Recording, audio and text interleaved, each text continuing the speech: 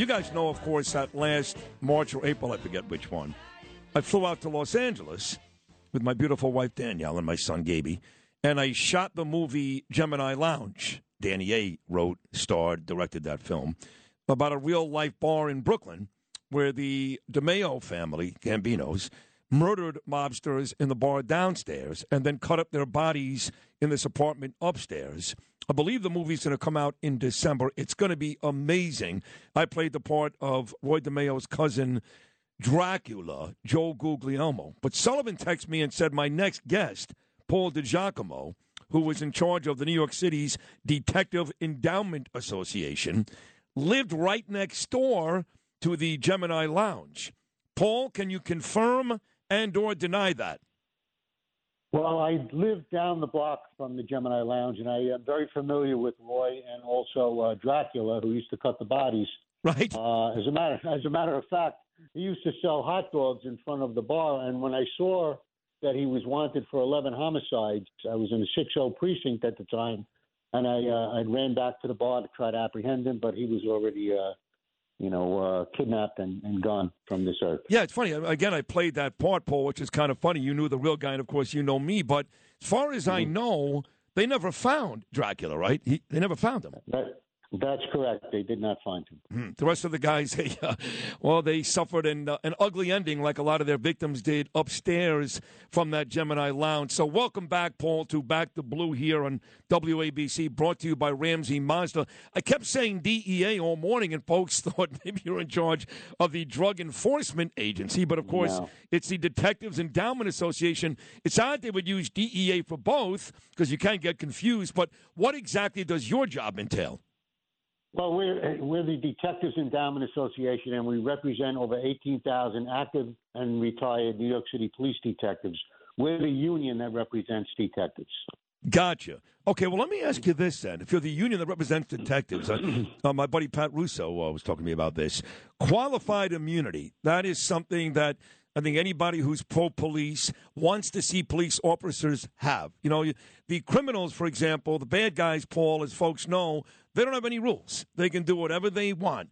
You guys have all kinds of rules. Don't choke them. Don't touch them. I mean, give me a break.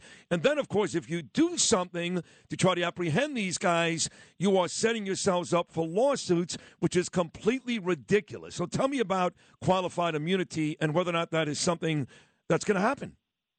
Well, let me just say this first. This is why we have to elect leaders that support the police in New York City and New York State.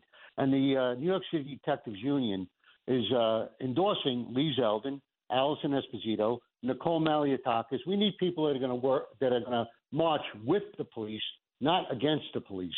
So, these laws that they're enacting are just tying the hands of the police and causing the good law-abiding citizens of New York City to be victimized even more.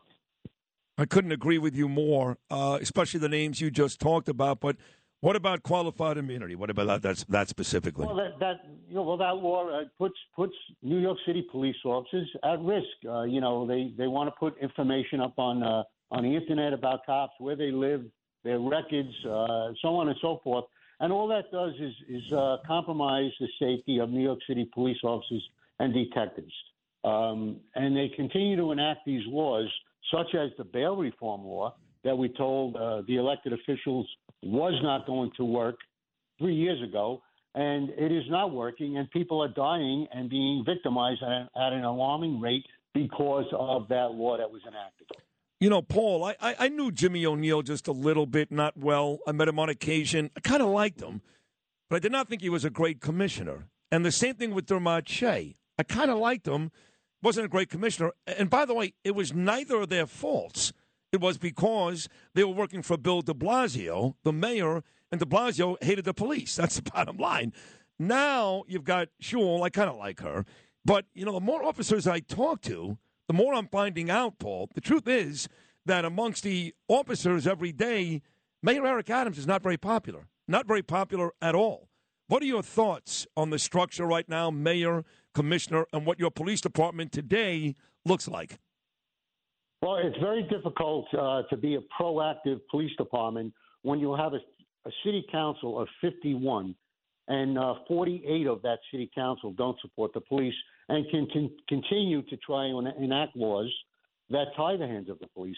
So no matter what the mayor does, no matter what the police commissioner does, as long as bail reform is in place, and as long as you have a city council that we have, crime is not going to go down. That is a very good point. Yep. We are making the arrests. We're doing our job. We're making the arrests. It's certain DAs that are not prosecuting, and the laws that have letting these people out on right after they're arrested, the bail reform laws. You hear this, Paul, all the time, that, cops now are going to do less and less because there is no qualified immunity. The truth is that no matter what they do, they're never really appreciated.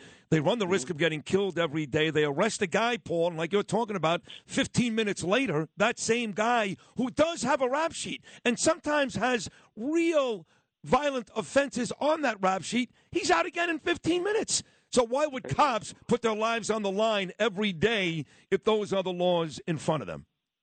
Absolutely. And the reason is judges do not have discretion and are not able to take into consideration dangerousness and recidivism. We're the only state in the country that can't do that. It's ridiculous. Many of these politicians have to be voted out, starting with the governor and the lieutenant governor. So we got to get our people out to vote for Lee Zeldin, Allison Esposito, and get some common sense back into the state, into the city, and untie the hands of the police. See, unfortunately, Paul, with people, it has to become personal.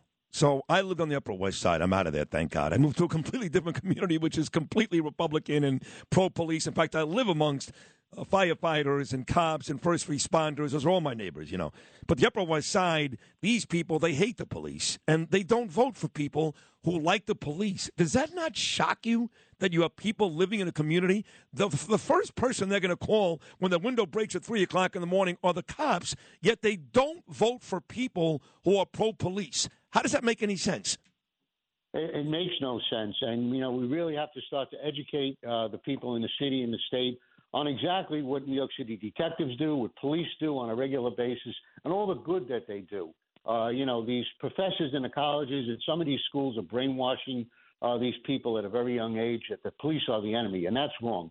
We're not the enemy. When we were kids, we were taught the police are the first people you go to for assistance in any situation, and we've gotten away from that, and that's because of the left, pushing their agenda. Well, now you got to hope that Lee wins on Tuesday. And then, even then, Paul, as you know, with the legislators up in Albany and people like Stewart Cousins and Heastie, even then there's no guarantee that will restore the semblance of normalcy we're all looking for, but at least that's a good start, yes?